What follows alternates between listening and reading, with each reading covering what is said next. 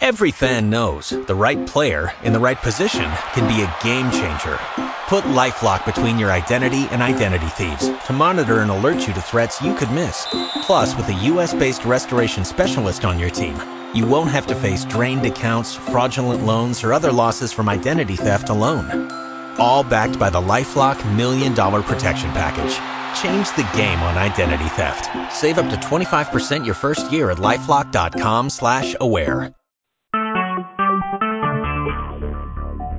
Talk shoes. Recorded live.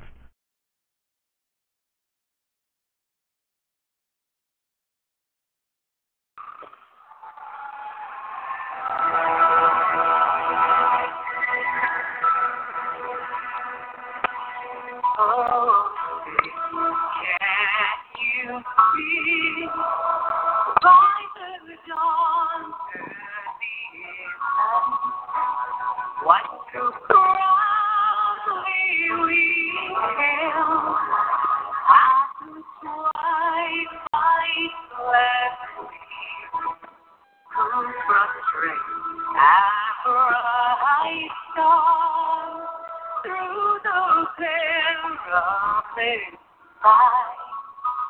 For the red hearts we walk to gallantly aim, and the rocket's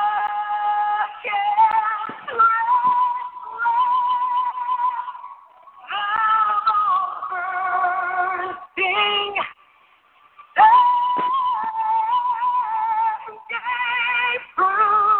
Through the night that our flag was still there.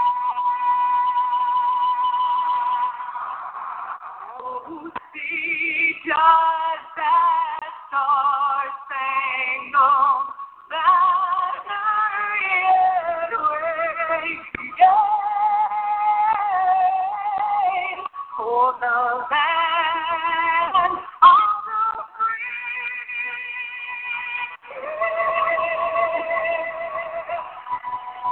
and the home of the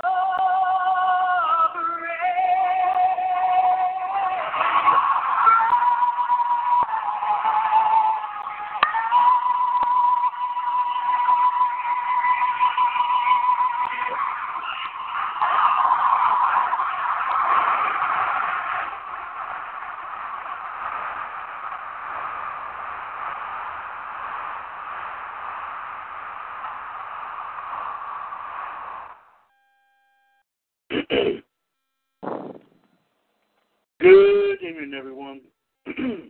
This is, of course, Tuesday, the 4th of July, 2017, and welcome to episode number 356 of the Mothership broadcast of the WCWUS radio network right here on TalkShoe.com. It is, of course, the one and the only WCWUS Revolution. I'm, of course, once again, Mr. WCWUS Chad Henshaw, back on the line here with you. As, of course, ladies and gentlemen, as we have said many, many times, we hope you are having a very happy and safe 4th of July holiday. Of course, enjoying the fireworks, enjoying all the great all-American goodies that go along with it. And, of course, play it safe out there, ladies and gentlemen. Of course, don't get hurt out there with the fireworks and everything. Just watch them. Don't touch them. There you go. Once again, Mr. WCWUS Chad Henshaw right here. Of course, tonight bringing you some fireworks on a much bigger scale in the form, of course, of some big-time talk about our favorite pastime, professional wrestling. And, of course, here to, of course, as we always do each and every night here in the radio network, we first will bring you our wrestling news and views segment, which, of course, will be brought to you tonight, by our 2017 Hall of Fame News Tag Team King Ice, in the form, of course, of the Iceman, J.D. Jared DiGirolamo. Of course, J.D. is a 2015 and 17 WCWUS Hall of Famer. He is also, of course, part of the team that brings you WCWUS Raw Radio every Monday afternoon right here on TalkShoe.com, and, of course, also a part of all of our other shows here in the radio network. Also tonight, ladies and gentlemen, bringing you our history and birthdays here for this evening, as he always does each and every night, is, of course, the Human Suplex Machine, John Gross, of course, the first 2016 WCWUS Hall of Famer, also a big part of the Raw Radio broadcast team as well. Excuse me. And also tonight, just coming in under the wire here, joining us here as well to help for a fun-filled evening here tonight is, of course, coming in here from my, of course, neck of the woods right here in NC. Of course, he is a 2000, I do believe that, yes, another 2017 WCWUS Hall of Famer. He is, of course, Mr. Hulkamania himself. Bob Ziegler has joined us as well. Let's bring them all in here right now. Gentlemen, welcome to number 356 of a very patriotic and unique revolution this evening. Happy birthday, America. Happy 4th of July, everyone, and happy Canada Day and Bastille Day. Absolutely, absolutely. So we send praise to everyone out here as well, of course, and we'd like to mention Mr. Hulkamania here joining us as well. Mr. Bob, of course, good evening to you as well, sir. Hope you're enjoying the fireworks. Yeah. There you go. Sounds good. Sounds good. And, of course, ladies and gentlemen, well, we regret to inform you tonight. Normally I would be telling you, of course, we would have our live video feed here this evening. But unfortunately, due to some technical difficulties right now, our live video feed is not working, unfortunately. So that has been postponed and all that, and we were supposed to have it from True Pioneers of Wrestling here tonight, but we will be bringing it. We'll bring that back here to you at this time next Tuesday. We'll give it another try and see how how that gets worked out. But we don't know what's going on. But we'll get it all. Hopefully we'll have the video at least worked out here for tomorrow night's Revolution. Of course, coming from our group dedicated to Global Force Wrestling, GFWUS Global Phenom. But, of course, ladies and gentlemen, a lot of times, we were doing this before the live video feed, so that's okay. That's all right. At least you get to hear the whole show through TalkShoe.com. Of course, our normal method here tonight will be popping on here. Of course, it's 1-724-444-7444. Call out the 1-380-55-pound, the magic 6 numbers. Hit that one if you want to chime in on anything that we have to talk about here tonight. And, of course, like I said, we'll be, in addition to the rest of the news, views, and history and birthdays, which the history, we got some pretty interesting stuff in the history here tonight. And, of course, also be talking about here with, of course, 6 days away from WWE Raw's latest installment, WWE Great Balls of Fire. We'll be talking more about that here sometime here, of course, throughout the night and the rest of the week. And we'll give you some more info about something special we're going to do, having to do with Great Balls of Fire here in just a couple of moments. And, of course, we'll have some wrestling extras coming your way here as well. Some, I don't know, maybe some fancy matchups, some, you never know what we'll have, trivia questions, you never know what we'll have, but we'll have something here that will definitely knock your socks off. So definitely just stay on here with us here, folks, and enjoy the ride. Buckle your seatbelt because it's going to be a very good one indeed. Of course, as JD did say, happy birthday, America. And it will be a very explosive one here indeed for episode 356 of The Revolution. Let's go ahead and dive right on into our episode 356 tonight with our wrestling news and views here segment. And, of course, to get us going here from King Ice is the Iceman, JD, Jared DiGirolamo. JD, what's going on in the wrestling news scene this evening? Well, first off, let's just say that earlier today, there is apparently, we understand, according to the, the Wrestling Observer newsletter, WWE has scrapped a planned match of Finn Balor against Brock Lesnar for the Universal Championship in the near future. The site reports that WWE has teased the idea that Balor will get a title shot in the near future. A match between Lesnar and Roman Reigns has been moved to SummerSlam with the idea that Reigns' win could put WWE as someone who could defend the championship more regular than Lesnar currently is. The report notes that this likely means that Reigns will win against Braun Strowman Sunday and thus changes plans for Balor's title matchup. Reigns was most recently pegged to face Lesnar for the championship matchup at WrestleMania 34, mind you, next year. Sorry about that noise there. We also heard earlier today, ladies and gentlemen, that the Kevin Owens Fight DVD came out today and is selling very, very well, according to reports, believe it or not. In fact, however, I just saw something for it, but also believe it or not, speaking of Great Balls of Fire, we understand, according to Ticket, where is it here? I just saw it a second ago. There are still available tickets for this Sunday's show, believe it or not, however. At this time, there are hundreds of seats available, however, on Ticketmaster, and it is not sold out, with prices ranging from $25 to $700. On the secondary market, tickets have an average price of $148, with cheapest ticket available costing $42, mind you.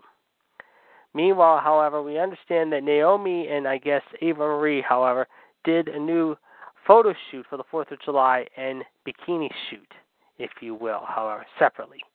Meanwhile, I know this is going to surprise you a little bit, but Carmella apparently now has had 1 million Instagram followers, believe it or not. JD, I don't mean to interrupt your news there, sir. My apologies, ladies and gentlemen.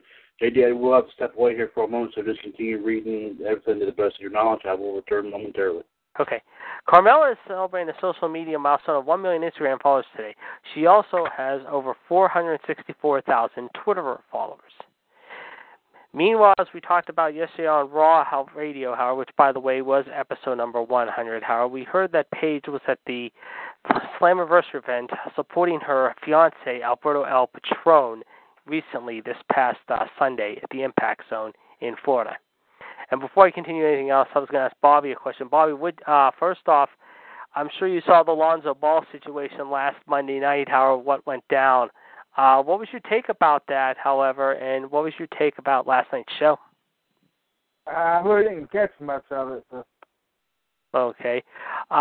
Did you, I'm sure you heard about Paige being at the TNA show on Sunday night, however, read about somewhere, but if not, she apparently was back at the TNA show on Sunday night, however. I mean, WWE is still under contract with her. I mean, at this point, we don't know if she is going to be coming back to WWE or not. I mean, what's your take of this whole matter? I'm happy to see her come back pretty soon. Well, I know for a fact, she's talked about, however, mind you, however, that I know for a fact there was a lot of people said that they were surprised that she showed up in a mask, wearing a mask on Sunday at the TNA event, though, and supporting Del Rio, and like not even the week and a half, 2 weeks before, there was talk about them splitting up, and now apparently that turned out to be nothing more than a ruse. Yeah. So, I don't know, but the Ball thing, in case you didn't hear, however, it was pretty ugly, however. I mean, apparently the one kid said a racial word, however, and WWE picked it up on cameras all over the talk shows and in the newspapers and everything. And I guess, however, mind you, he said a word he wasn't supposed to say, mind you, however. And like I said, however, it'll be interesting to see what happens, but there was some talk, however, that there was a lot of anger backstage. Apparently Kevin Dunn was flipping out, however, apparently what happened, however. And they said that apparently, however, he was absolutely irate backstage, and Vince was just like, you got to be kidding me that they would allow this sort of thing to happen on camera. And unfortunately, WWE had to apologize to the fans about the whole ordeal. But I don't know. It's getting ugly. I mean, right now, the last few weeks it's been ugly. I mean, they did the whole "This Is Your Life" Bailey thing. That was pretty bad. And it continues to get worse. It just continues to get worse. I can report, however, according to reports, however, that Gail Kim, believe it or not, ladies and gentlemen, however, and we'll tell this when Chad, when he comes back on the line, too, there are reports surfacing saying that Gail Kim could be retiring from wrestling at the end of this year. According to reports at last night's Impact tapings, she announced plans to retire at the end of this year and that she will be back in action soon after recovering from back surgery. There are rumors also going around that a, quote, former WWE talent or two could be coming in over the course of this week's tapings. So we'll have to keep an eye on that. And like we said, however, other than that, there's not much else to report right now. But that's all we got for right now. And while Chad's out, I will give the number here and help him out here. 1-724-444-7044, caller ID 138-055#. This is, I believe, episode 354, he said, I think. I'm not real sure.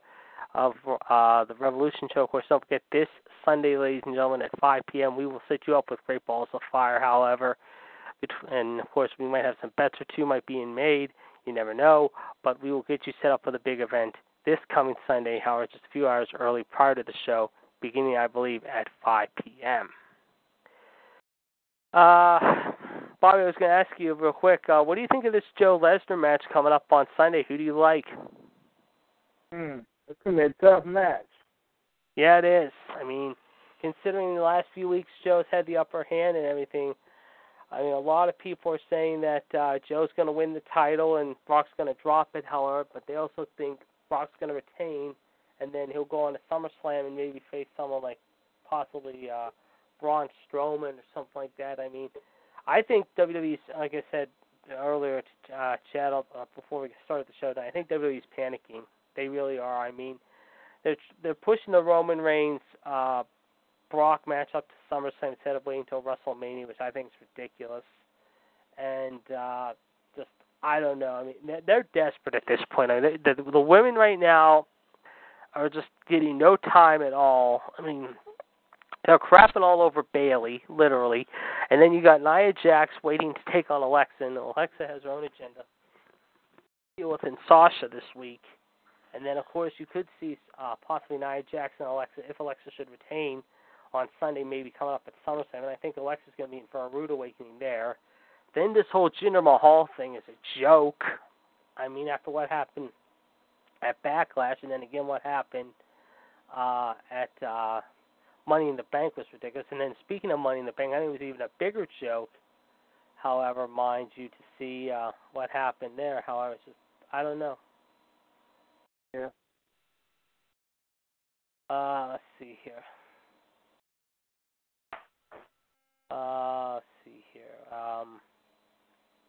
Well, speaking of Money in the Bank, however, we know Baron Corbin won a few weeks ago Money in the Bank. What was your take of Corbin winning Money in the Bank? It was okay, I guess. Ooh. Okay. He's back, folks. And I was just telling Bobby a couple things, however. And one of the things I did mention, however, just a few minutes ago, and I will repeat again, however, in case you do not hear, Carmella is celebrating a social media milestone of 1 million Instagram followers today, as she also has 464,000 Twitter followers, believe it or not. And another story to report, apparently Gail Kim, however, might be retiring at the end of this year, believe it or not. However, she's coming back from surgery, I guess, to her shoulder, I heard. But they said, however, last night, the Impact tapings, I guess it was.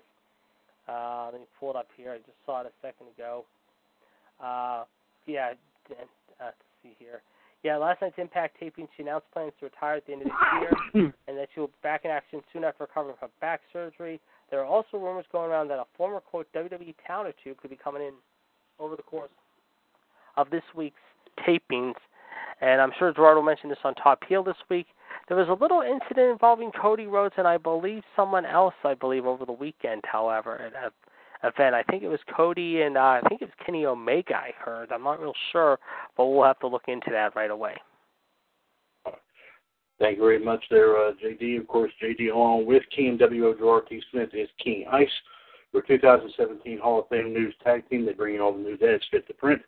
And, of course, if it doesn't fit, they always find a way to make it fit. In GTS's case, of course, the best way to do that is, of course, super glue and duct tape. You cannot beat that old-time combination. Let's go ahead and see. We have some interesting things here, of course, to talk about here in the wrestling history and birthdays here. I was reading the, excuse me. Bless you. Thank you. I'd say that sneaks up on you about all the time there. Returned tonight, too. Who is it? John Cena, he made his return tonight. Oh, okay. Or we will probably talk more about and one thing, I don't want to spoil this, though, Chad, early on, but I got to say, one thing is going to put a smile on your face tonight at SmackDown, because Daniel Bryan did something right after what's happened the last couple of weeks, and let's just say he put a little nerd in his place, at least for the next month. Oh, He's okay. suspended. Well, According to reports, however, he got, once again, him and his little, let's just say, gum-chewing blonde bimbo girlfriend, the one who I just mentioned, however, tried to get up in his face again, and Daniel Bryan said, "You're suspended for 30 days and fined $10,000 on top of it." who, just Ellsworth? Ellsworth's been suspended for 30 days. Okay. Yeah. Can't do anything to Carmella since apparently she's holding the briefcase, but So that's another thing of it. He said if he didn't leave, he would strip her of the briefcase. we're going to have some big time talking about that here tomorrow night. So thank you very much, JD, and also thank you very much, there, Bob, for bringing us that little insight there. The woes of the, I guess apparently now Mrs. Money in the Bank continue. I guess you could safely say. So thank you. I'm sorry. Did someone say something? I'm sorry. Oh, no. Oh, okay. But thank you very much, gentlemen, for bringing that to our attention here tonight. And we'll talk more about SmackDown on tomorrow night's edition of Evolution. Let's see what John has on the docket here for the history and birthdays here for our nation's birthday, the 4th of July today. 31 years ago, which would put it at 1986, yes, in Dallas, Texas, Chris Adams defeated Ravishing Rick Rude to win the WCCW World Heavyweight title. 30 years ago today, which would put it at 1987, in Atlanta, Georgia, Jim Crockett Promotions presented the Great American Bash. What made this the first show on the tour special was the debut of the War Games match. It was created, of course, by Dusty Rhodes, and inspired in part by the movie Mad Max Beyond Thunderdome. I believe not. That's very interesting. The double ring single cage match was presented as the signature match of the Four Horsemen. It's a two-team match, usually teams of 4 or 5, with participants joining in via staggered entry. The match would begin with one member of each team in the cage, while the rest of the team will wait outside or backstage. After 5 minutes, the team that won the immediate coin toss could send in a man immediately. The team had to wait 2 minutes before sending one of theirs in. The term of that match was that the match could not be won unless everyone is in the cage, although it was changed for the War Games match in 1998. The bout continued until there was a submission or surrender. The person submits, loses the match. For their team, there are no pinfalls, no countouts, or no DQs in the bout, making War Games one of the most brutal matches in all of wrestling. Yeah, no kidding. The Superpowers, who consisted of the Road Warriors, Nikita Koloff, Dusty Rhodes, and Paul Ellering, defeated the Four Horsemen, Ric Flair, Arn Anderson, Lex Luger, Tully Blanchard, and J.J. Dillon in a War Games match, which I think was this one right here. A very somber moment on this day, 27 years ago today, which we put it at 1990. Keith Frank, of course, better otherwise known as Adrian Adonis, died in a single car crash in Lewisport, Newfoundland, Canada, at the age of 33. He, of course, teamed with Jesse Ventura in 1980 as an AWA Tag Team Champion, and in 1984 he became a WWF Tag Team Champion with Dick Murdoch. In the early 1980s, he contended for the WWF Intercontinental and World Championships. He traded in his biker gear for pink gear and makeup. Calling himself Adorable, it was around this time that Adonis gained considerable weight since his time with Dick Murdoch. He wrestled at his heaviest around 350 pounds. In 1986, he was a primary catalyst for turning Paul Orndorff heel on Hulk Hogan during his talking segment. The Flower Shop. Adonis' most famous feud was against Roddy Piper, who would ruin his set in retaliation for Adonis taking Piper out at the legs. The war culminated in a hair versus hair match at WrestleMania 3, in where it was won by the retiring Piper.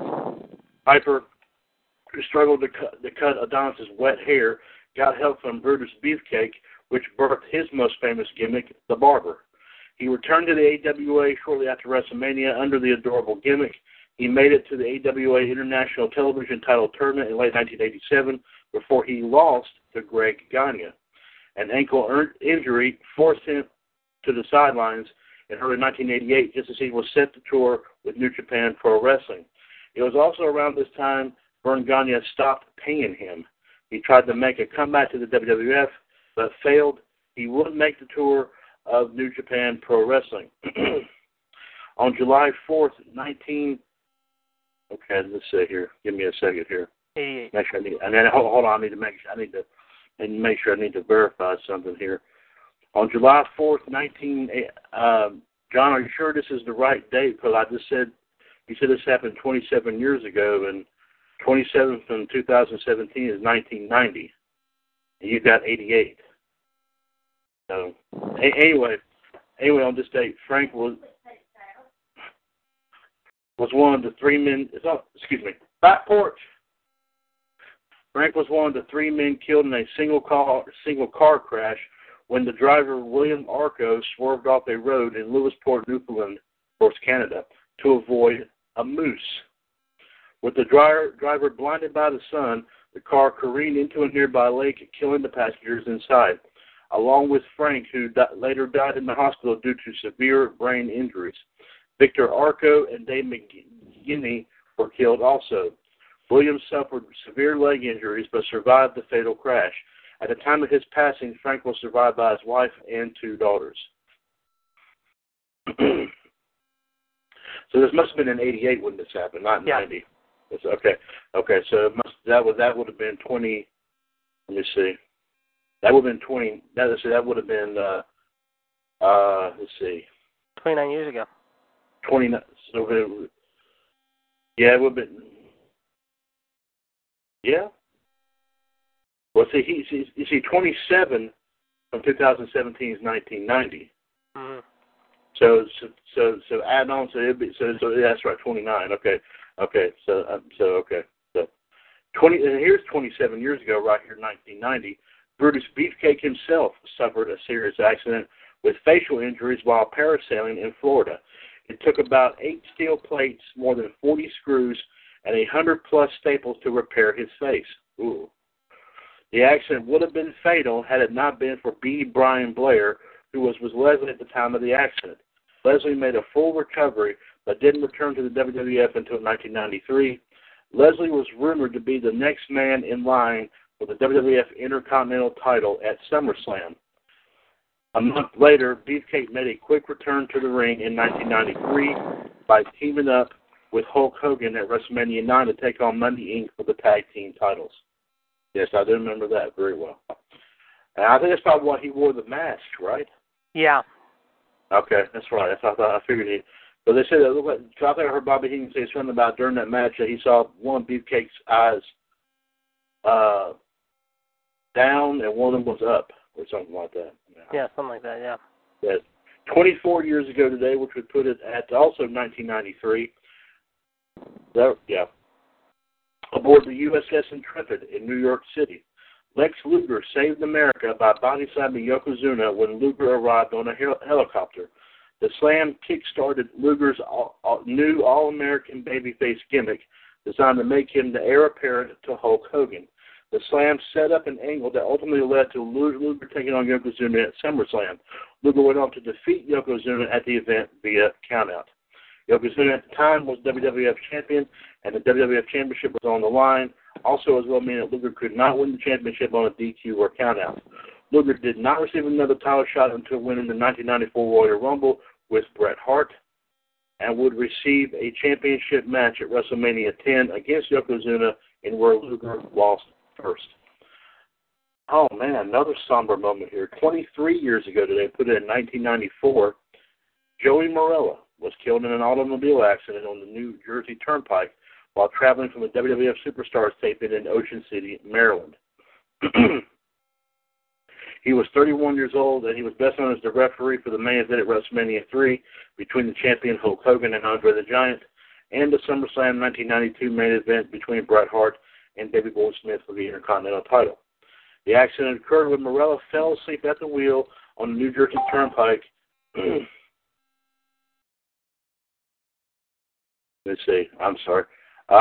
As he drove home to Newark. Also in the car was Bruno Lar, best known as Harvey Whippleman. Lar was wearing a seatbelt at the time of his accident, while Morella was not. The seatbelt saved Bruno's life, though he was critically injured. Excuse me, just give me 1 second here, folks. So we got someone here.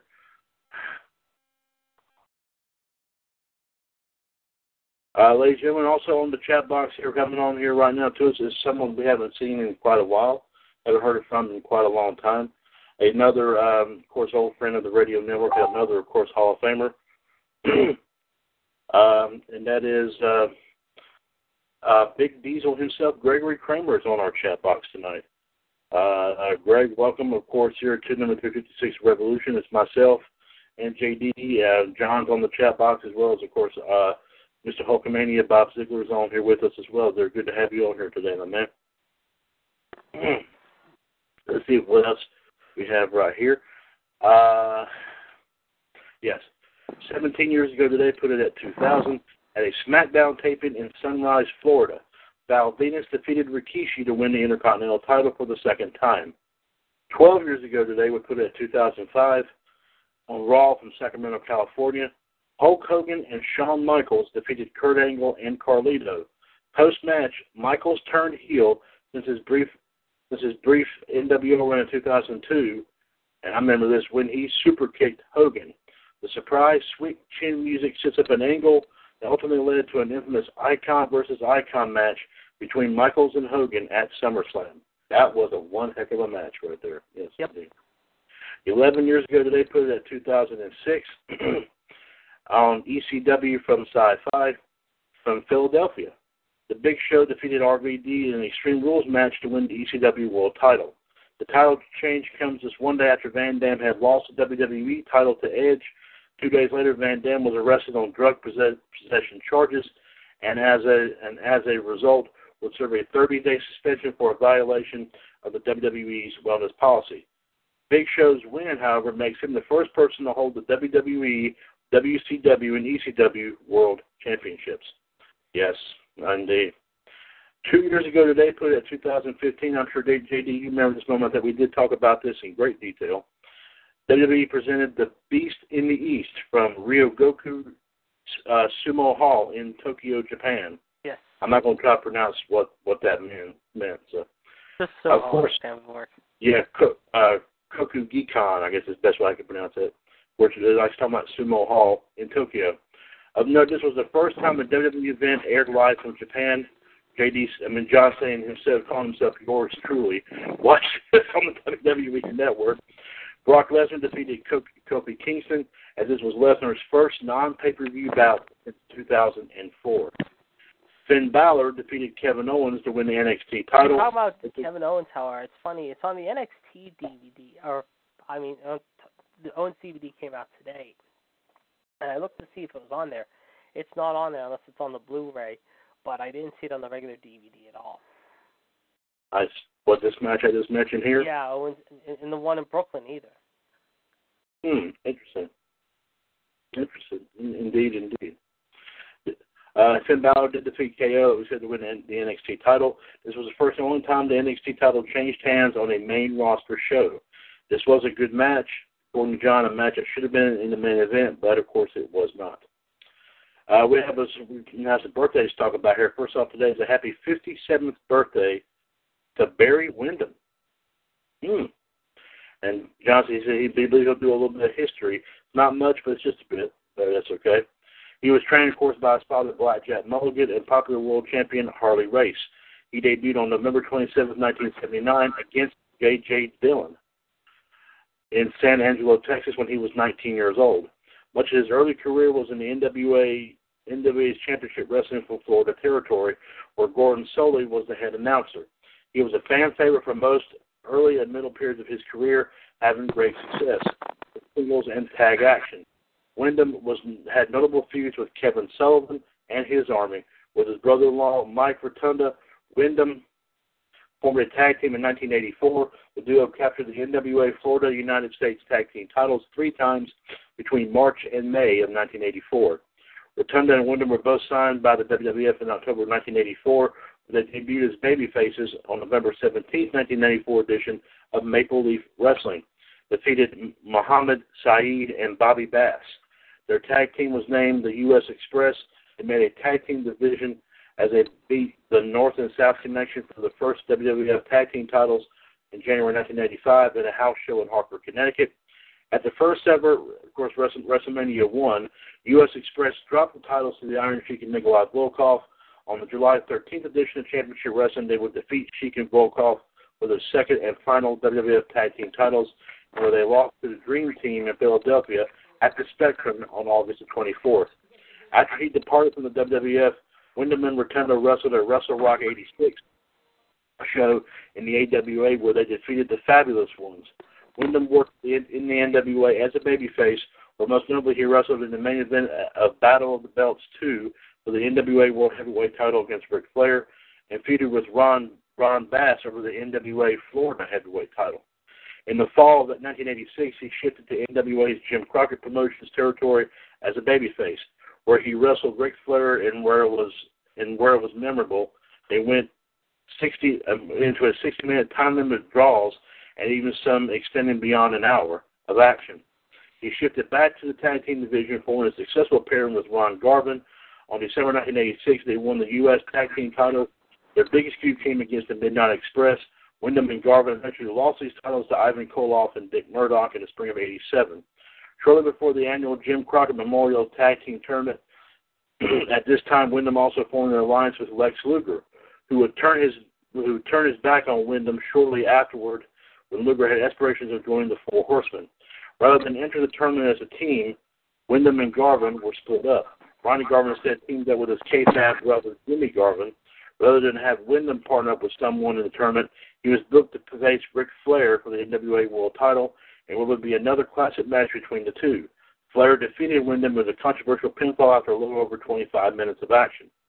On June 20th, 1987, Wyndham won the NWA Western States Heritage Championship, becoming the first ever champion. He defended the championship for over 6 months until he lost at Chi-Town Heat, Starrcade 87. In 1988, Wyndham dropped the Western States Heritage title to Larry Zbyszko at Bunkhouse Stampede. They won the NWA World Tag Team titles on March 27, 1988, with Lex Luger, defeated Arn Anderson and Tully Blanchard at Clash of the Champions. They went head-to-head with WrestleMania 4. A swerve took place on April the 20th, where Wyndham turned heel and joined Ric Flair's stable, and his heel turn was considered shocking at the time. In addition, he used a black glove as well as the claw hold as his finisher, which was a move of his father, Blackjack Mulligan. He went back to singles competition and beat Nikita Koloff to win the vacated NWA United States Heavyweight title. He dropped the title in February 1989 at Chi-Town Rumble to Lex Luger. His contract expired in March of '89. He returned to the WWF in June 1989 as the Widowmaker. Despite that, he didn't change his image much, portraying a heel cowboy type, as he went undefeated for 4 months and was to have been on Randy Savage's Survivor Series team, but was replaced by the Earthquake as Wyndham left the company in October due to his family's involvement in a counterfeiting scandal. In May 1990, he reunited with the Four Horsemen as he returned to WCW, where it consisted of Ric Flair, Ole and Arn Anderson, and Sid Vicious. At Halloween Havoc, Wyndham was involved in a controversial match between Sid Vicious and Sting. Vicious appeared to beat Sting to win the NWA World title. It was actually Wyndham who was dressed like Sting. Once it was noticed, the real Sting defeated Sid Vicious. Wyndham spent the rest of the year teaming with Arn Anderson in the continuation of a feud between the Four Horsemen and then NWA World Tag Team Champions Doom. At Starrcade 1990 Collision Course, Wyndham and Anderson wrestled Doom to a no contest in a street fight. I remember that was a big time. That was a great match. When a member of each team was pinned, a famous vignette was shot in an Atlanta, Georgia ghetto before a series of matches between Barry Windham and Arn Anderson and the tag team of Doom. A famous quote from Arn Anderson to Barry Windham: "You know something, BW? When I took a look at this dump, it ain't the Helmsley College, pal." Barry responds, "Yeah, but it's a lot cheaper." In 1991, Windham teamed with Arn Anderson and Sid Vicious. Windham feuded with Brian Pillman, culminating in a taped fist match at Super Brawl 1, Return of the Rising Sun, which Windham won. Windham was elevated to the number 2 contender spot after Ric Flair was fired from the company, causing the WCW title to be vacated. Windham lost the match to Luger in a in a double turn as Luger became the top bad guy at WCW, and Wyndham became one of the most popular due to Luger's cheating tactics and his involvement with heel manager Harley Race. This and Wyndham's dogged determination to win the belt after years as a perennial upper mid-carder got Wyndham over in terms of popularity with the fans again, despite still not getting the world title. In October 1991, he teamed with Dustin Rhodes, who was soon to be Goldust, of course, in WWF. At Halloween Havoc 91, Anderson and Zbyszko slammed a car door on Wyndham's hand and put him out of action for a while. Ricky Steamboat became the mystery partner for Rhodes at Clash of Champions that November. Steamboat and Rhodes won the WCW Tag Team titles. Wyndham feuded with stunning Steve Austin in the spring of 1992, where he beat Austin to win the WCW World TV title. Wyndham and Rhodes would win back the belts in September, but Wyndham turned heel on Rhodes at Clash of Champions. He teamed with Brian Pillman, and he became a full-time singles wrestler in January 1993, and finally regained the NWA World Heavyweight title at Super Brawl 3. Flair and Anderson tried to let Wyndham return to the Horsemen, but Wyndham became the lone wolf. Wyndham would drop the belt to Flair and disappear from wrestling, only to return at Summer 1994 to take on Ric Flair for the WCW World Heavyweight title. Flair would beat Wyndham after Wyndham re-injured his knee that he had surgery on. He dropped out of wrestling for over 2 years. He returned to the WWF in late 1996, this time as the Stalker, and where he feuded with Goldust, his only pay-per-view appearance with the gimmick. He was eliminated by Goldust in the 1996 Survivor Series elimination match, where the Stalker teamed with Mark Merrow, Jake Roberts, and The Rock to take on Triple H, Crush, Jerry Lawler, and Goldust. But he would join Bradshaw in 1997 and became a heel. They formed the New Blackjacks. They had opportunities to win the World Tag titles, but no success.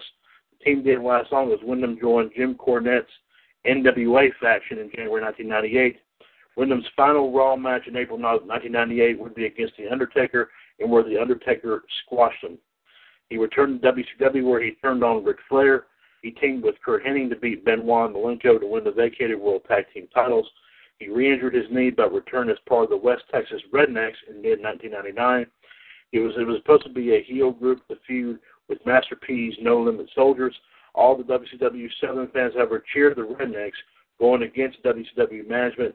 In August 1999, the Wyndham Brothers defeated Harlem Heat, but would lose the belts back to them at Fall Brawl. Barry and Kendall was released by WCW. In 1999, they left WCW, and Barry worked for Ted DiBiase's promotion, WXO, and also World Wrestling Council, where he won the World Tag Team titles with his brother Kendall. He returned to the American independent scene in 2001, where he won their heavyweight championship and held it for the better part of a year. He became a part of the Extreme Horsemen stable with Steve Corino and C.W. Anderson, feuding with Dusty and Dustin Rhodes.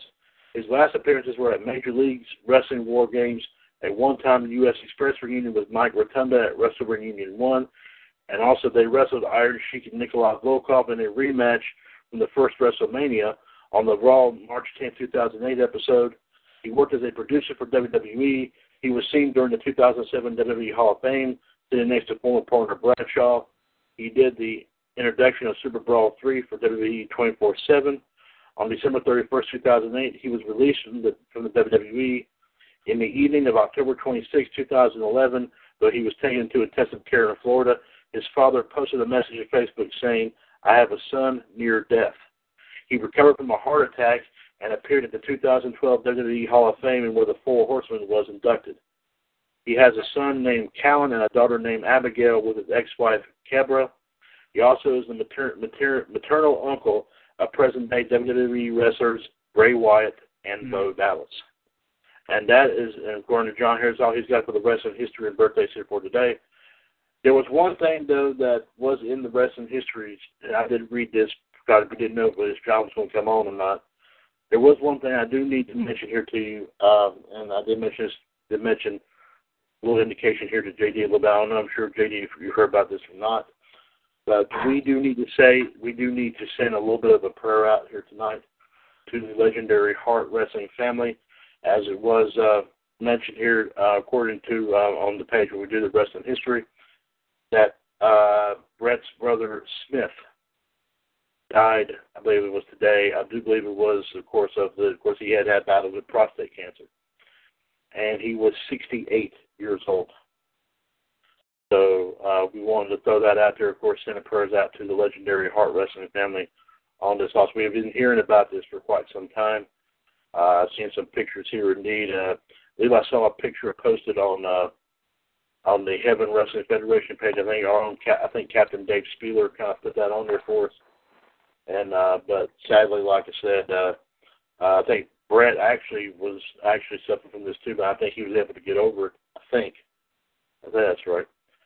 But we want to send prayers out there to the Hart Wrestling family here tonight for their loss. So, here one of the great wrestling families of all time, indeed. And of course, JD, thank you very much, sir, for providing us with the wrestling history for the wrestling news and views here tonight.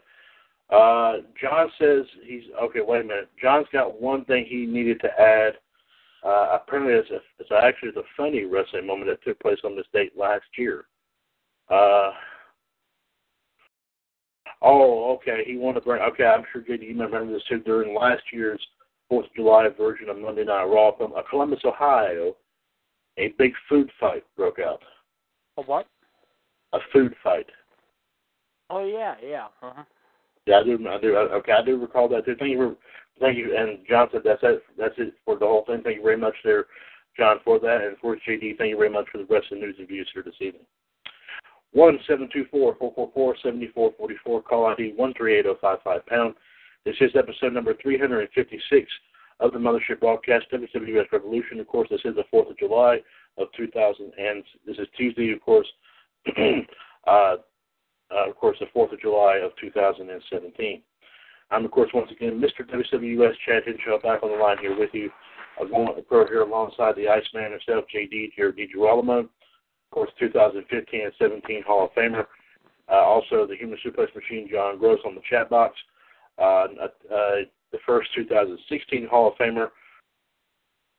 Of course, also we got also both members of the Raw Radio broadcast team.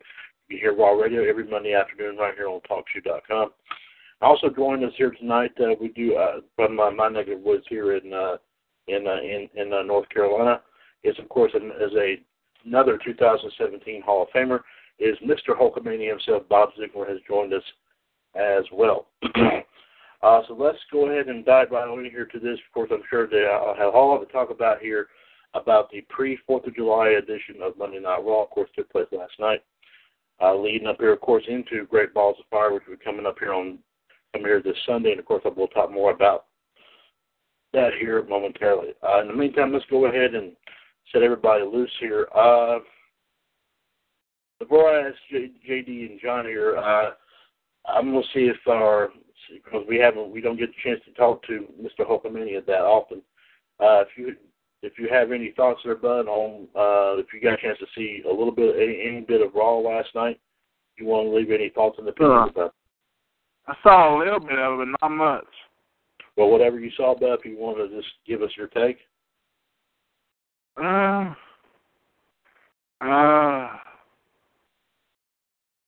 can't remember much of it right now. Okay. Well, but if something does pop up, like I said during the show, please let us know. We'd love to hear what you thought about it. All right. Thank you very much, sir. But let's go ahead and move on here to the Iceman himself, JD, Jared DiGirolamo. Let's see what he has going on. Let's see what he has in terms of his thoughts and opinions on last night's Raw. Go ahead, please. As always, be aware that this could be TVPG/TV14 because sometimes we do a little bit, however. Like I said, just bear with me here. Okay. We started the show off with Enzo and Big Cass, of course, in their whole tiff, however, mind you, in more ways than one. Of course, Enzo, had a pretty good promo, I thought, while Cass was in the back. And, of course, we did hear, however, mind you, that the two of them will be going at it, however, this Sunday at Great Balls of Fire. He also called Cass Hole, which was interesting when you think about it, though. So, that being said, that was a very interesting way to kick off the show. From there, we began the first match of the night, however, with the four competitors, or three of the competitors that were in last week's Fatal 5-Way, however, to decide who would face the Blonde Goddess, as Corey Graves continues to kiss her ass at every turn, however, and that is Little Miss Bliss, or as I like to call her, Little Miss Bitch. As a result, however, you had Sasha, Bayley, Nia, and Alexa go at it with each other, with Sasha and Bayley winning the match. Once again, it shows you that Alexa Bliss, however, has to be the arrogant snot that she is, however, and that she thinks everyone should bow down and kiss her feet, however. Well, I hate to tell you there, Miss Bliss, you're going to be in for a rude awakening come SummerSlam, because I know one thing's for certain. Nia Jax is coming after you, and going to come after you big time, and hunt you down, and take your title away. Then we see Braun Strowman show up, however, and tell Kurt, however, mind you, that Roman is not going to be able to compete at the pay-per-view Sunday, but Angle said he would. Strowman said, however, that Roman wouldn't be there tonight, and he wanted competition. Angle then assured him that Reigns would be there, that a lot of guys are already booked tonight, but he had that no one would want to face Strowman this close to the pay-per-view.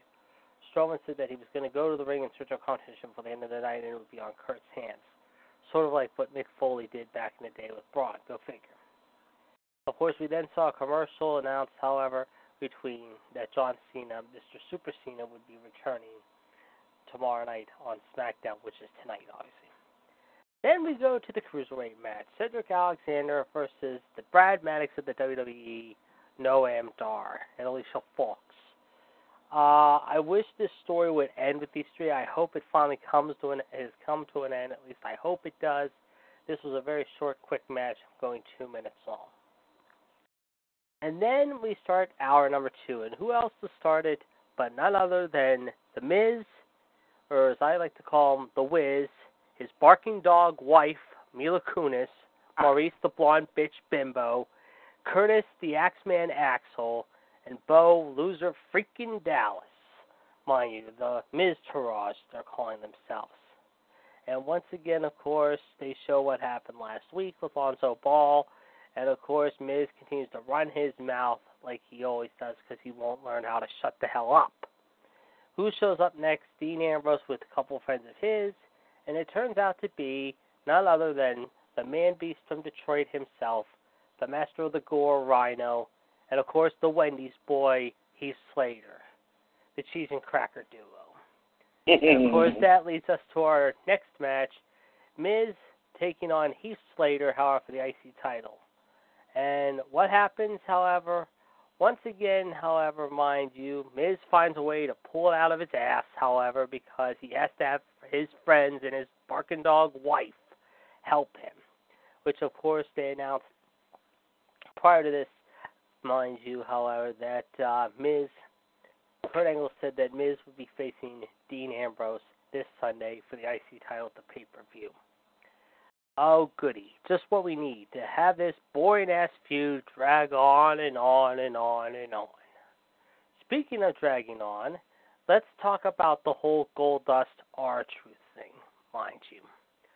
Again, I said it last week, and I said it so many times lately, and I'm going to repeat myself again by saying it. I do like Goldust's new attitude. I dig it. I'm digging his new... I'm glad that he's turned back to heel. Sorry, taking some orange juice there. Anyway, as far as R-Truth and Goldust, they said, however, that at some point R-Truth, however, will get his comeuppance against Goldust. Yeah, whatever. Sure.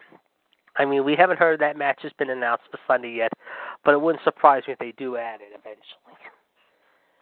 Then, of course, backstage we go to the Titus brand and his man Apollo Crews, however, mind you, and he told Crews that Strowman is looking for competition. He told Apollo that he should be the one facing Strowman before the end of the night. And of course, mind you, and of course the two of them did the Crews can't lose line over and over again. Okay, I am getting sick of it already of seeing this happen with these two guys. They're absolutely pissing all over Apollo Crews, if you ask me, because he has so much potential. And to be with an idiot guy like the Lamar Ball of WWE, Titus O'Neil, and calling themselves from the Titus brand to Titus Worldwide, yeah, that's real exciting. That's going to make a lot of people happy. Like me, just want to cheer every chance I get. Not. Next, We then go to a quick match involving, excuse me. We then have a quick match involving Kurt Hawkins versus the Architect Seth Rollins. And it wasn't even 10 seconds long. It was over before you could blink. And I said it before, and I'll say it again. Why did they bring back Kurt Hawkins? Seriously, they're wasting this guy. He has no talent whatsoever. It was a mistake to rehire him in the first place. And they just made him look like a complete and utter jobber. That's why you had guys like Axel, Dallas, Hawkins, all these guys every week on Main Event and Superstars tapings for the longest time, because they would be fighting either each other or other guys that are stuck in the same boat they are. I'm surprised WWE is holding on to these guys right now. Hawkins shouldn't even be around. Should right now be asking for his release at this point, or at least WWE should be giving him his release. Right now, as far as Axel and Dallas, if they weren't being the Miz's little flunkies right now, however, they would find themselves on the unemployment line as well. But I do think that eventually they're going to be out of there very soon. Bo Dallas hasn't done anything since coming up from NXT. He continues to look like an utter stupid jackass with the whole Bo Lee thing, but he's changed his gimmick, it looks like, now, looking like the turtle of Mrs. Entourage, while looking like, I wouldn't say Eric, however, of Entourage. However, if you've watched the show, however, who that could be possibly Axel, while Miz thinks he's Ari Gold. No, he's not. He's a complete and utter jackass. Now, this is where things got a little interesting. This was one of the better segments of the night, however. The whole Paul Heyman, Brock, Samoa Joe thing. I thought this whole segment was pretty good, but, again, and I'm going to go off topic here a little. Well, I'm going to say go off topic. I'm going to go a little batshit here. This should have closed the show. This should have been the last thing they should have done to close the show, but instead, once again, like John said in his rant last night, however, as he does every week, however, on the Raw post-show, however, whose fault is it? Let me think from it. Oh, yeah, we know whose fault that is. It's Stephanie's, Vince's, Hunter's, and, of course, producer Kevin Dunn, because they get so panicky that people aren't watching enough, however. They figure how we'll bump the last little bit of the segment of the show, or our shows, however, to the top of the third hour and get a big rating that way. Well, unfortunately, it was a good segment, but the only thing that could have been better, however, is if they would have been brawling right in the middle of the backstage area and carried it out into the arena. But instead, they didn't do that. They decided to hold them off on that. But like I said, the thing that ticks me off about this is, like I said earlier, they should have had this towards the end of the night, near the last, had the final image of the night of the show, however, and put something else in its place. But they got panicky, and they bumped this to the top of the third hour, which was a ballsy move. Speaking of ballsy, that leads us next to another cruiserweight matchup. Neville taking on Mustafa Ali. Of course, we know Neville's taking on Akira Tozawa this Sunday, however. Once again, the king of the cruiserweights, however, shows that he is truly the king of the cruiserweights, however, by taking care of Ali. Although Ali fought a pretty decent half-good match in this one, I thought. There were a couple moves that really surprised me, especially there was one, I think, when it was, no, that was later on, I'm thinking of, my mistake. But anyway, that being said, however, it was a very interesting match, if you ask me. Then we go to Bray Wyatt's promo in the desert, however, and talks about Seth Rollins, yada, yada, yada. It was okay, but again, however, it served a little bit of okay time. But like I said, this whole Wyatt Seth thing has been all right, but it hasn't really been great, if you ask me. Now to the match of the night, and it was the match of the night in my eyes, with Finn Balor taking on Cesaro. This was a really, really good match. It went 15 minutes long, but the thing that really sucked about it is, once again, you had to have the idiot, moronic, jackass, douchebag drifter show up here in more ways than one. I'm sorry, this guy is a complete and utter tool. He is a tool. I don't know why they're having Finn feud with this guy. This guy is an absolute waste of space, and he should be back in NXT right now because they haven't done anything with him or should have stayed in NXT. But they're totally I'm not saying misusing him, but they're making him look like a stupid moron, or he's acting like a complete and stupid moron. He should be staying down in NXT for a while and getting a better gimmick than this. But to me, this was the match tonight. The thing that was interesting about this, obviously, of course, they announced that coming up Sunday, we're going to see a 30-minute Iron Man match once again with Cesaro, Sheamus, and the Hardy Brothers. Okay, this is where I'm going to go a little off, however. We have seen this happen so many times with these two teams in the last few months. It's time to get better teams involved, like the Revival, like the Club, like someone new. We're tired of seeing the same old thing happen here. And hopefully after this match on Sunday, they start doing that. Otherwise, they're just going to continue to make me fume more and more because they're pissing all over the other teams, and they're just wasting them, if you ask me. Now, speaking of waste, however, that leads us to the main event. Braun Strowman against Apollo Crews with Titus O'Neil before Roman Reigns showed off. This went less than 5 minutes long, but the thing is, though, they could have had this match, like I said, with the Lesnar thing, flip-flop here. They could have put this at the start of the third hour and seen how they would have done, or at least the Finn Balor Cesaro thing, start out the third hour. But no, they figure at 10:55, however, 5 minutes to 11, going into the overrun hour, we'll put this on as our main event tonight. And what did Apollo Crews do with Titus O'Neil? I mean, he put up a half-decent effort, I'll give him that. But in the end, once again, Mr. Tough Guy, Mr.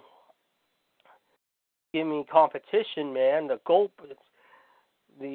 give me competition man says, oh, I'm going to make it look easy, however, and just destroy him. And he did. But the end of the night came when, once again, Roman Reigns showed up out of nowhere, however, by basically hiding in the ambulance, either in the back part of the ambulance or in the front seat the whole time without anyone knowing, or somewhere he snuck in at the last minute when Braun was in the ring with Crews, waiting for Braun, and the two of them went at it.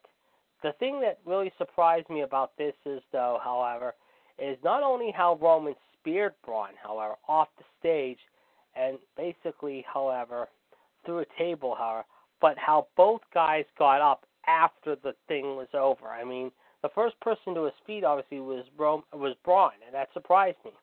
Then Roman got up as well. But if you ask me, however, like I said, how this was just absolutely ridiculous to put Strowman and Crews as your main event when you could have had Joe and Lesnar be your selling point. That has been the match that has sold this pay-per-view. It hasn't been Cesaro and Sheamus and the Hardy Boys. It hasn't been Seth and Bray, although that would be number 2, I feel.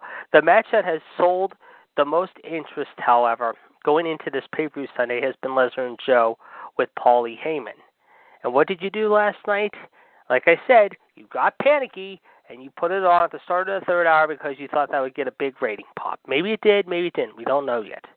But, once again, WWE continues to drop the ball and screw everyone over. So, yeah. All in all, however, there are a couple good things, like the Finn and Cesaro thing, and the Enzo thing was all right with Cass, however, to begin the show. But the Finn and Cesaro thing was the only good highlight for me on the show, and maybe a little bit of the brawl between Joe and Lesnar. But all in all, being the 4th of July, before the 4th of July, there were no fireworks. There was no good things that came out of this. This was a very subpar show, and once again, as the old adage goes, sometimes you take 2 steps forward and 3 steps back. Well, once again, Raw continues to go backwards because their writing is continuing to be horrendous. So they better pick it up real soon with SummerSlam just around the corner, because if they don't, they're going to continue to hear more and more rants from me and just about everyone in the media because they have no one to blame but themselves. So there you go. All right, thank you very much, here, JD. Very big time rant here tonight. I do greatly. I really do appreciate that. All right, let's go ahead and see what John has to say here. Unless Bobby, do you have anything you wanted to add? I think you've pretty much said it all. Yeah, JD has a knack for that, I have to say. I don't pull any punches, Bobby, believe me. Oh no! Whenever something happens on Raw or SmackDown, he goes on.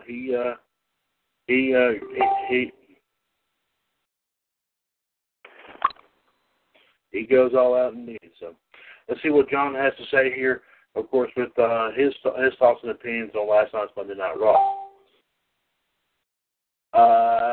Now John says, all right, now it's time to get into Raw. And surprisingly, we kick it off with Enzo Amore cutting a promo without Big Cass. And John say Enzo's promo was great. He pulled no punches when he talked about Big Cass. So we know this is going to be something that's going to be possibly developing here really, really soon. I can possibly tell that.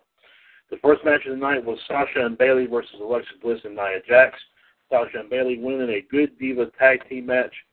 I think Sasha pretty much did the rest of it by herself. I think Bayley got knocked out during midway through that match. Yeah, she did. She needed help to the back, yeah. Yeah. The first, then of course Braun decides that he would have a little tune-up match with someone. He demands competition from Noam Dar and Cedric Alexander. John says he wants this story to end soon. Yeah, me too. I don't blame you on that, John. Don't blame you on that. John says he's gone on too long enough and thinks it's best that they carry this feud out. Well, yeah, that's good. That's a good point. That's a good point. They talked about last week's Miz TV segment with the Ball family.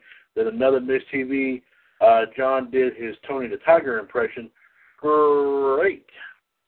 I was going to say. Yeah. That's why he's got. Great. Yeah. So Ambrose makes his intentions that he wants his rematch for the Intercontinental title. Heath Slater shows up and says that he was the one that pinned The Miz and demands his case for the Intercontinental title. So Angle decides why not have Miz defend the belt against Heath Slater. And, of course, Miz retains over Heath Slater and moves on to face Ambrose at Great Balls of Fire. Titus tells Apollo Crews to take on Braun Strowman, which he agrees. Then Goldust's world premiere movie gets interrupted by R-Truth. Then Kurt Angle announces the tag team match for Great Balls of Fire is going to be a 30-minute Iron Man match. John believes he doesn't believe that there's been an Iron Man tag team match before. I don't think there has. With Sheamus and Cesaro taking on the Hardy Boys, that will be awesome. Yes, I do agree. But Cesaro decides to have a match with Finn Balor. John says he was surprised of Cesaro's challenge to Finn. Rollins wins another match with Kurt Hawkins in 10 seconds. John says, seriously, bringing Kurt Hawkins back was a possible joke. He says he was very, very serious. Then Samoa Joe and Brock Lesnar teased a fight. They should have teased a fight, but he's just going with what you, JD, just said. Neville and Mustafa Ali. Neville, of course, wins again. The king of the cruiserweights proves in Phoenix that he cannot be stopped. Bray Wyatt was down in the desert. John was wondering if he was waiting for JoJo in the desert. Okay. While we talked about his match with Seth Rollins, a great contest did take place between. Yeah, he was playing in the desert already. She was following the buzzards in the desert, so we say. A great contest between Finn Balor and Cesaro. Nice match. Of course, the Hardys and Elias Sampson was there. All hell broke loose, but Balor won against Cesaro for 15 minutes. And then the main event was Braun Strowman against Apollo Crews. Crews put up a good fight, and it's one move where Crews did his moonsault, but Strowman held his legs up and flopped Crews as he was a pancake. Oh, he did. He did. And if you go back and watch that spot, I mean, even Booker and Corey were not trying to laugh, but Cole couldn't believe how strong Strowman launched him. It was like a missile. And then Crews is like, Corey's like, holy crap. You couldn't tell. He was just like shocked as Booker. Like, he couldn't believe how strong Braun was when he launched him. Right, indeed. Just decimated Crews for a good short amount of time. 3 running power slams and Crews gets jobbed. Titus also gets beaten up. Then who should show up in the ambulance? But none other than Roman Reigns. Reigns and Strowman have another fight. Reigns speared Strowman off the stage, and both guys end up getting to their feet. But there's no one that will be getting up to Great Balls of Fire because somebody is going straight into that ambulance. And John says that's all he's got for his Raw review. Ladies and gentlemen, Mr. Hulkamania Bob Ziegler had to leave us. We do thank him for popping on here tonight and giving his, of course, like I say, he pretty much agreed with what JD and John did say about Raw and just kind of summed it up here in a pinch. So we do thank Mr. Hulkamania for popping on here tonight and listening in here on us as we of course talk business with Monday Night Raw. 1-724-444-7444, call ID 138055#.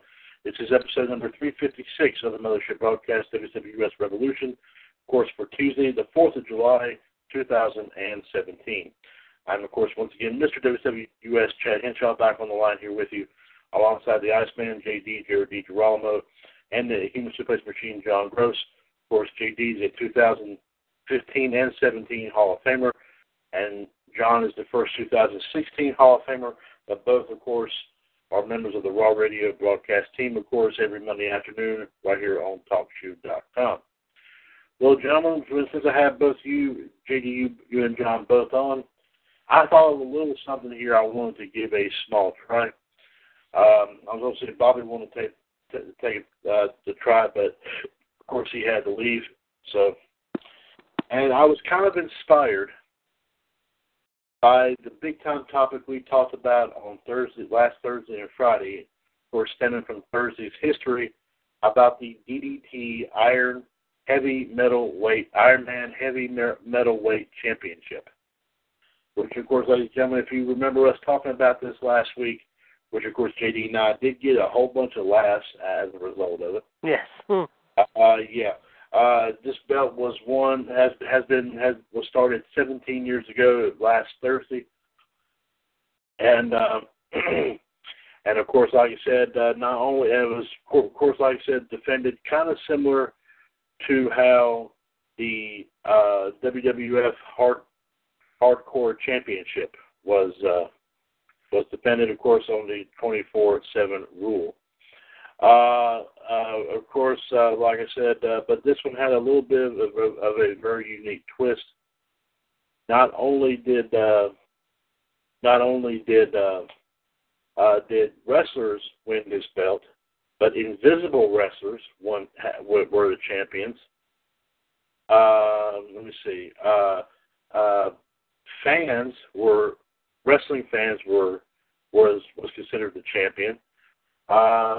Animals was considered champion. Inanimate objects was considered the champion. And yes, ladies and gentlemen, of course, as we did mention this before, this happened about 3 years ago, this past April. At the end of April, the belt itself was considered the champion. So I mean, there was a lot of this did happen in Japan and happened overseas, but it was of course, like I said, it was a very unique situation there that took place. I actually believe it or not. Before I mention what I was saying about doing here tonight, I wanted to mention something briefly about the person who currently holds this belt. Don't tell me he lost it already. No, she actually, like I said, won this belt. What did I say? A week ago, this past Saturday, June 24th, she won the belt at an event in Austin, Texas. And according to the Wikipedia page, it has not yet been updated. She has been referred to as the champion here. I would like to read a little bit about her. She is an actual wrestler, believe it or not. Her name is Laura James. Let me read a little bit about this, and then I will talk about what I was planning on doing here concerning the infamous belt here. Laura Claire James, born January 25th, 1987, is an English professional wrestler. She was trained by none other than Gangrel.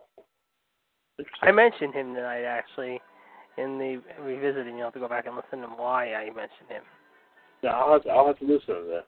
And is currently working on the independent wrestling scene, most notably for Lucha Vavoom, what a name, and Global Force Wrestling, which I don't know if that's she's considered part of the new squad or not. Since they renamed TNA, I'm not sure. She can also be seen in the Peaches music video for the song Close Up, and wrestled on the, I'm going to try my best to pronounce this, Pussifier, Puscifer, that's how I can pronounce it, Money Shot Round 2 tour under the ring name Alacrana Plata number 2. Okay. Let me go and give you a little bit of a. Let me go ahead and give you a brief history here. Her birth name is Laura Claire James. She was born, like I said, January 25th, 1987. She is 30 years old. She was born in Plymouth, England, in the United Kingdom. She currently resides in Los Angeles.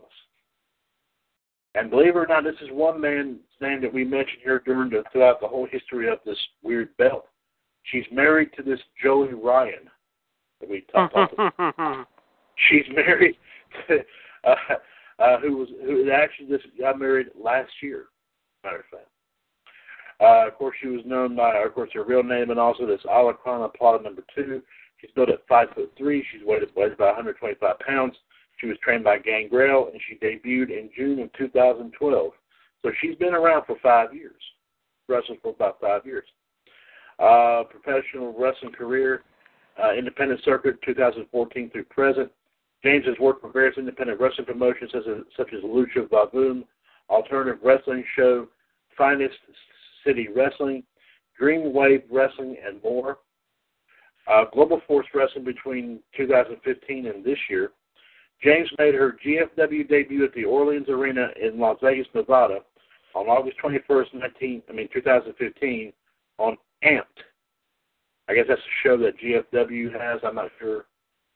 Where she was in a GFW Women's Championship Tournament qualifying match that also included Katarina Waters, which was ultimately won by Amber Gallows. I think that's Luke Gallows' wife, isn't it? Yeah, it sounds right to me, yeah. Yeah.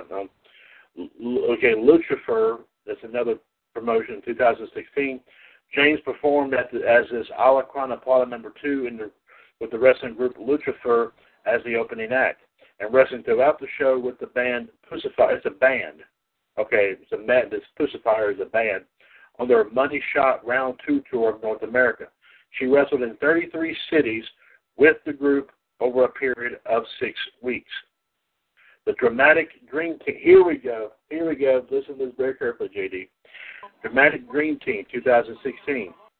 James won the Ironman Heavy Metalweight Championship on June 20th, 2016 in Los Angeles by defeating Kiku Taro.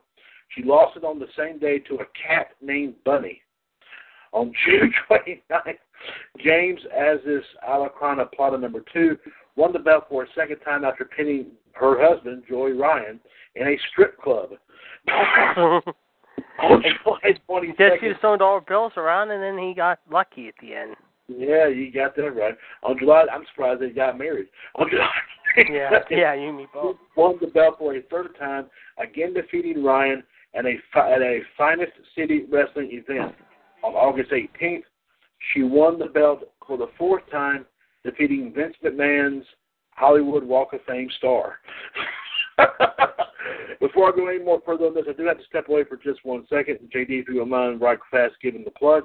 I will be right back here momentarily.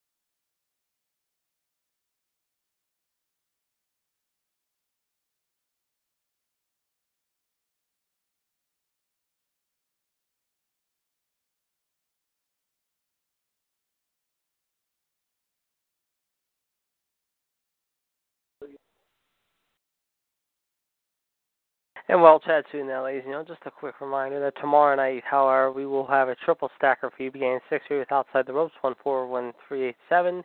We We will talk about the latest politics, music, movies, and non-sports news of wrestling, however. And then at 8 o'clock, the debate will be back, 139.925 £, and then we'll recap SmackDown for you, of course, at 9 o'clock with the Revolution show. John, of course, will have your birthdays and dates. Gerard and I will have your headline news items of the day. Speaking of Gerard, this Thursday he joined myself and Gerard and the gang on Top Heel Inc., where we'll be talking about ROH, New Japan, and the rest of the things beginning at 7 p.m., 140.562 £, and then, of course, Wolfpack Radio, 138.521 £, at 9 o'clock this Thursday. All right. Thank you very much, sir, JD, for that big time plug there. I do appreciate that. I've got to read this last part again. I'm kind of startled about it. Yeah. Laura James won the Ironman Heavy Metalweight Championship on June 20th, 2016 in Los Angeles by defeating Kikutaro. She lost it on the same day to a cat named Bunny. On June 29th, James as his Lucha Libre wrestler, we're going to call it that, won the belt for a second time after pinning her soon-to-be husband Joey Ryan in a strip club. That's what got my eye. On July 22nd, James won the belt for a third time, again defeating Ryan at a Finest City Wrestling event. On August 18th, she won the belt for the fourth time, defeating the Hollywood Walk of Fame star of WWE owner Vince McMahon. Holy cow. Oh, man. Can you believe all this? Her personal life. In 2013, James competed in the National Physique Committee Amateur Figure Competition. In 2015, James performed in the wrestling-themed music video for song Close Up by Peaches. James acted as Peaches during the scenes that required wrestling from the musician. In February 2016, James got engaged to her boyfriend, fellow wrestler Joseph Meehan, better known as Joey Ryan. Ryan proposed, and now listen to this, Ryan proposed to her during their intergender match at Finest City Wrestling in San Diego. James said yes. He put the ring on her hand before rolling her up to win the match. After the match, he did what? She said yes to his proposal. He put the ring on her hand before rolling her up to win the match. Oh, jeez. I can imagine when they have kids. How did you how did Daddy propose to you, Mom? Oh, we were in a match and he just did a wrestling move, honey. Yeah, we're both wrestlers, by the way. So we're both married into wrestling. There you go. The video clip of the proposal went viral, and the couple made appearances on various news outlets, including a feature on ESPN Sports Center. Wow. That making the big time right there. There you go. The couple married on November 17th of last year. Believe it or not, I'm sure, JD, you heard about this movie that Netflix came out here talking about the story of the 80s women's wrestling thing, Glow. I'm sure you heard about that. Yeah, it's been all over Netflix. Yeah, Believe it or not, this lady right here, Laura James, had a hand in this. She played the role of Crystal in one episode. I did hear somebody, yes. Okay. In wrestling, here is her moves, believe it or not. She's done her finishing moves of the diving crossbody and the shining wizard. Her signature moves are the Northern Lights suplex and something she adopted from her husband. You ain't going to believe this rule, this move, JD. The Unicornplex. Unicornplex. Nice. No. U-Y-O-U. Yeah. Porn. P-O-R-N. Oh, U-porn. It said just like spelled like YouTube. They had like YouTube. It's U-Pornplex, which is a crotch flip with theatrics. Like I said, it was adopted from her husband. And the only and JD, this is also going to make you flip. The only championship she's ever had is the one she's holding right now, the Ironman Heavy Metalweight title. She's held it 5 times, including right now. Jeez. This is the only belt she's held. That's crazy. I said, can you believe that, man? I mean, Lord have mercy. And like I said, ladies and gentlemen, that has not changed at all. Apparently no one has so far pinned her win this title. So she apparently is doing something pretty darn pretty awesome right here. But anyway, the reason why I brought this up, we got a few minutes here. We want to do this. I'm sure John wanted to get JD and John want to get in on this as well. Is what I was going to do here is that what it had inspired me from from people to animals to inanimate objects that have held a championship belt. I was kind of thinking about doing some weird fantasy matchups. We do Wild and Wicked, but now how about weird? Yes. So if JD, you and John are into it, I'm going to name off several. All right. And I'm going to ask y'all's opinion. Who do you think would win a belt between the two things? Okay. And like I was pondering this several different times here today.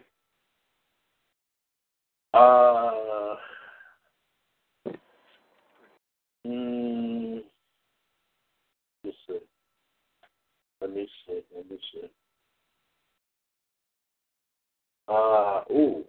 Okay. Let's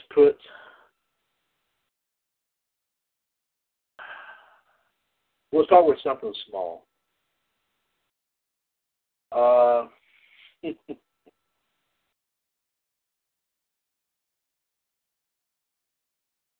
6-pack of beer and a 12-pack of Coca-Cola. 6-pack Who would of win that? Who would win that match, JD? 6-pack of beer and what? And a 12-pack of Coca-Cola. 6-pack of beer. John, your thoughts?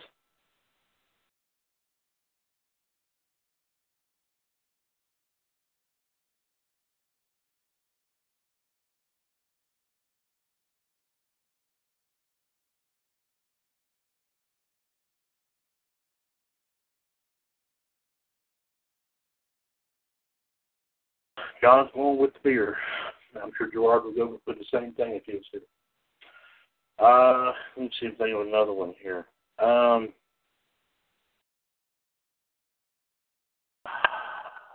Who would win a match between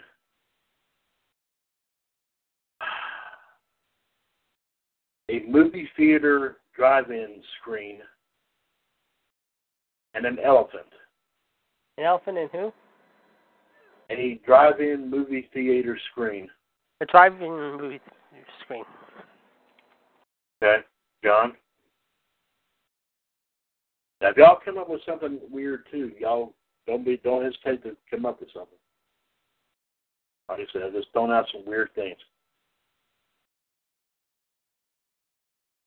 John, if you remember the old movie theater drive-ins, they had the real big screen in which you would just sit out there and be able to watch a movie.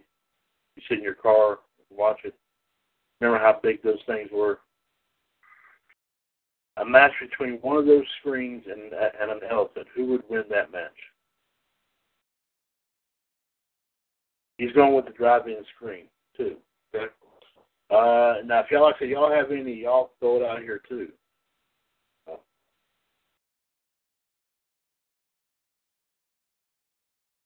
Well, I'll try to continue to come up with some others.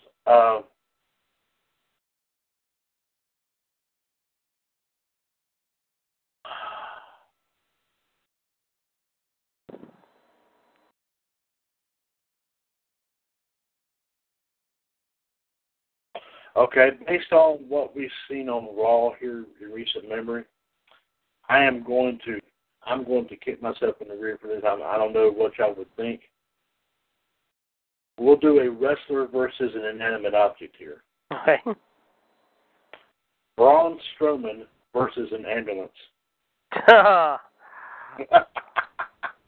Braun easily. There's no contest there.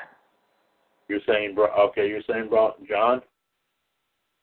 Braun Strowman or an ambulance? Who would win a match between those two?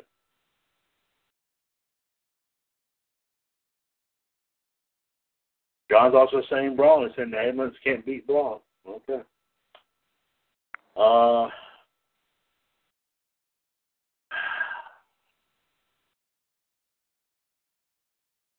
Okay, let's put in some movie characters. All right. Let me. The ambulance won't be strong enough. Wouldn't be strong enough to defend itself. All right, John. Very good point there. Very good point. Let's do it in this fashion. Some movie characters here. Let's say, I'm sure y'all remember a lot of these characters here too. Let's start with a couple. Excuse me. Got to choke here. Let's start with this right here. Interesting one. So it's played by the same man, but who would be tougher in your opinion, JD? I'll ask you this first. Rocky or Rambo? Ooh, both are good. Rambo.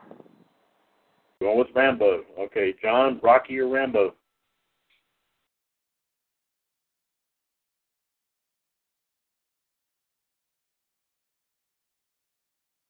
But I'm going to have one other. John's actually saying Rocky. Okay. Well, let's do a triple threat here with another one of Sylvester Stallone's infamous characters. I'm sure you might remember this movie right here. From the movie Demolition Man. Rocky versus Rambo versus John Spartan. Who would pull the win off there? Rambo. You're still sticking with Rambo, okay? Yep. John, Rocky versus Rambo versus John Spartan, which is the character he played in Demolition Man. Which, by the way, is also another great movie. Yes. Him and Wesley Snipes were bad. And Sandra Bullock was in that one, too. Oh, she was good, too. John still says, no one's giving John Spartan any love. John is still praising Rocky, okay? Well, I guess if he was able to defeat Thunder Lips, I guess he could probably defeat, yeah, okay. Let me see. Oh, okay, I got it right here. I got it right here, okay? Two characters played by one of the best actors of all time, Harrison Ford. Han Solo versus Indiana Jones. Who would pull a win off there? Dr. Jones. You're saying Dr. Jones, okay? John, Han Solo or Indiana Jones?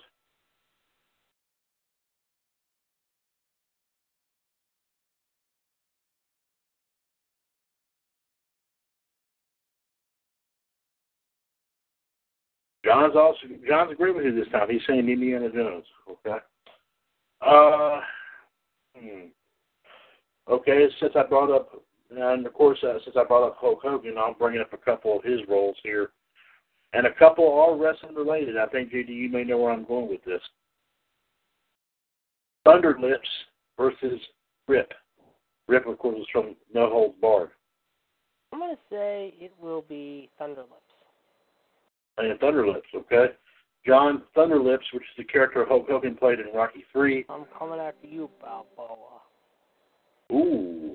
Or Rip from No Holds Barred, which, of course, No Holds Barred was another great movie.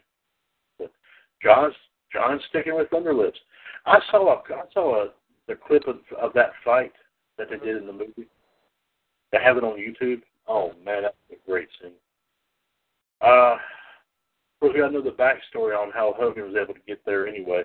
He was supposed to wrestle. Yep. I think it was for Vince Sr., and he was supposed to go wrestle for Crockett in Greensboro, I think. Yeah. But he wanted to he said he talked with Sylvester Stallone in making that movie, and he was very adamant about it. And Vince Sr., I think, fired him because of that. Yeah, he did. And that's when afterwards, that was after Rocky III, he went to the AWA, I think, right? Yep. That's what. Oh gosh.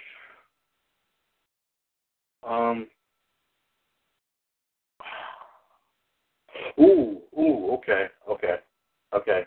A couple roles done by Mel Gibson. Mel Gibson's a tough man in his own right too. From Braveheart, William Wallace versus Mad Max. Draw. You say a draw, okay? All right, John, William Wallace from Braveheart versus Mad Max. Which he did pretty good as Mad Max, in my personal opinion. I mean, this latest one that they did was okay, but Mel Gibson had that down pat, in my personal opinion. And John's going with William Wallace from Braveheart. Can't take away our freedom. Yeah. Oh man. Okay, let me see. Let me think of another one here. And speaking of Wesley Snipes, I'll bring up this too, and this is going to be a shot in the dark. He's done so many great ones here, but there's only two characters of his I can think of, and this is probably going to be a no-brainer for both of y'all. Simon Phoenix, who he played in Demolition Man, versus Willie Mays Hayes from Major League. Willie Mays Hayes and who? Simon Phoenix from Demolition Man. I'm going to say Willie Mays Hayes. Okay. You're taking that over a tough character like, oh, okay. Well, Simon Phoenix was bad in Demolition Man. Okay. John, like I said, Simon Phoenix versus Willie Mays Hayes, but both characters played by Wesley Snipes. Wesley Snipes was oh yeah, crap! I forgot about that one. But John's also too going to say Willie Mays Hayes. I play like Mays and I run like Hayes. Yeah, that was good. But of course, in the sequel, I think he was played by somebody else. I can't think of who it was. Well, that was some good ones right there. And like I said, we'll probably think of some more here a little bit later, and we'll give it another shot here somewhere down the road.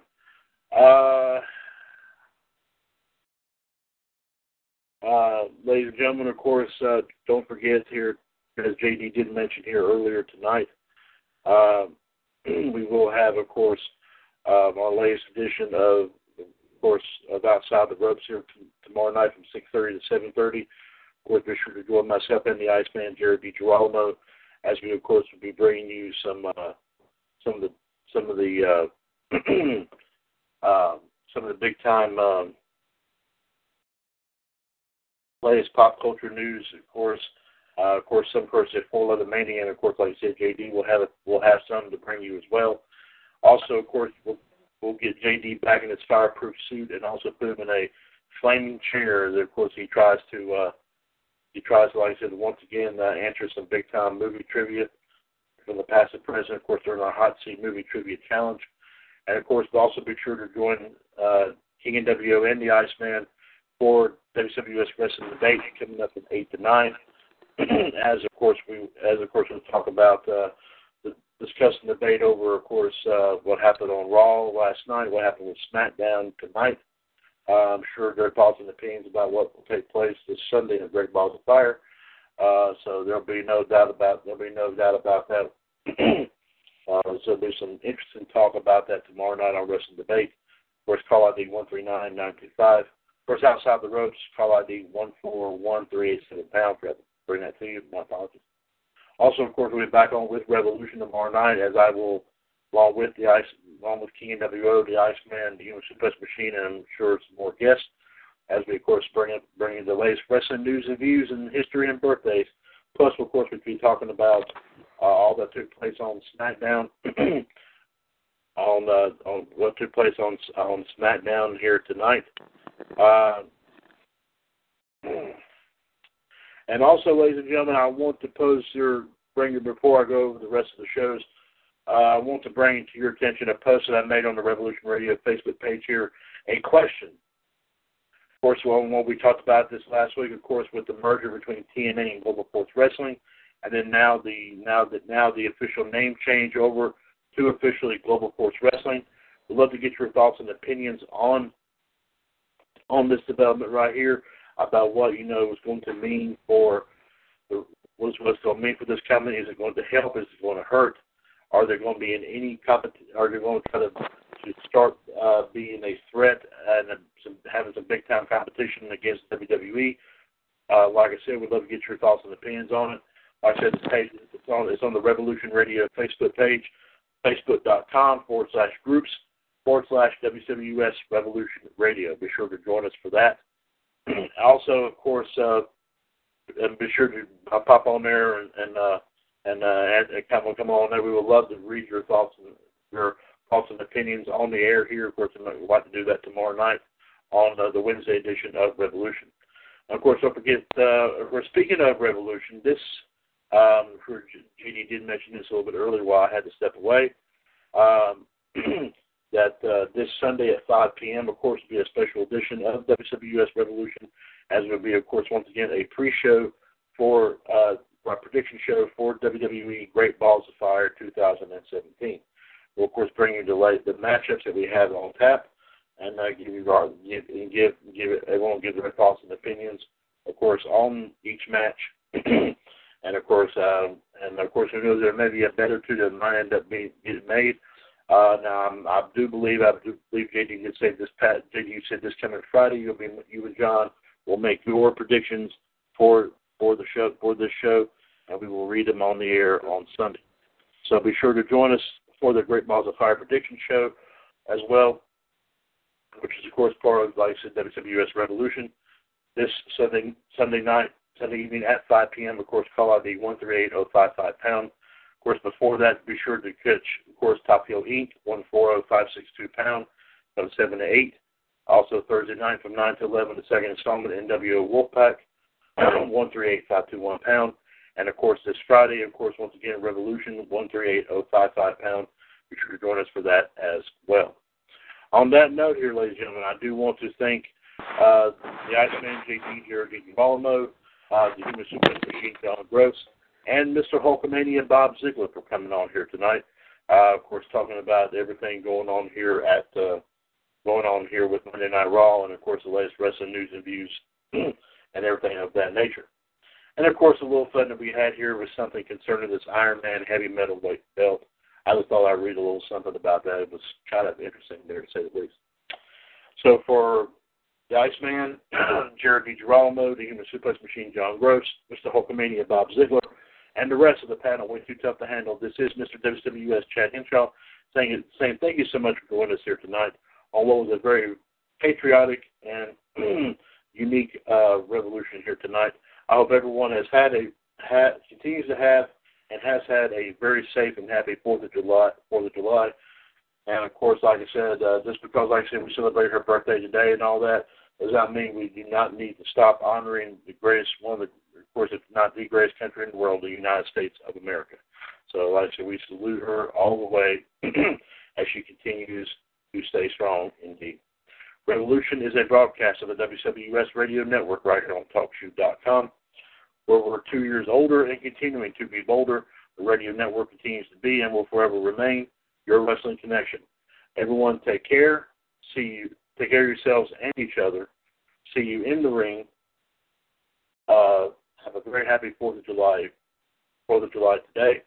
And as always, here in the WCWUS Radio Network right here on TalkShoe.com. God bless everyone. Every fan knows the right player in the right position can be a game changer. Put LifeLock between your identity and identity thieves to monitor and alert you to threats you could miss. Plus, with a U.S.-based restoration specialist on your team, you won't have to face drained accounts, fraudulent loans, or other losses from identity theft alone. All backed by the LifeLock $1 Million Protection Package. Change the game on identity theft. Save up to 25% your first year at LifeLock.com/aware.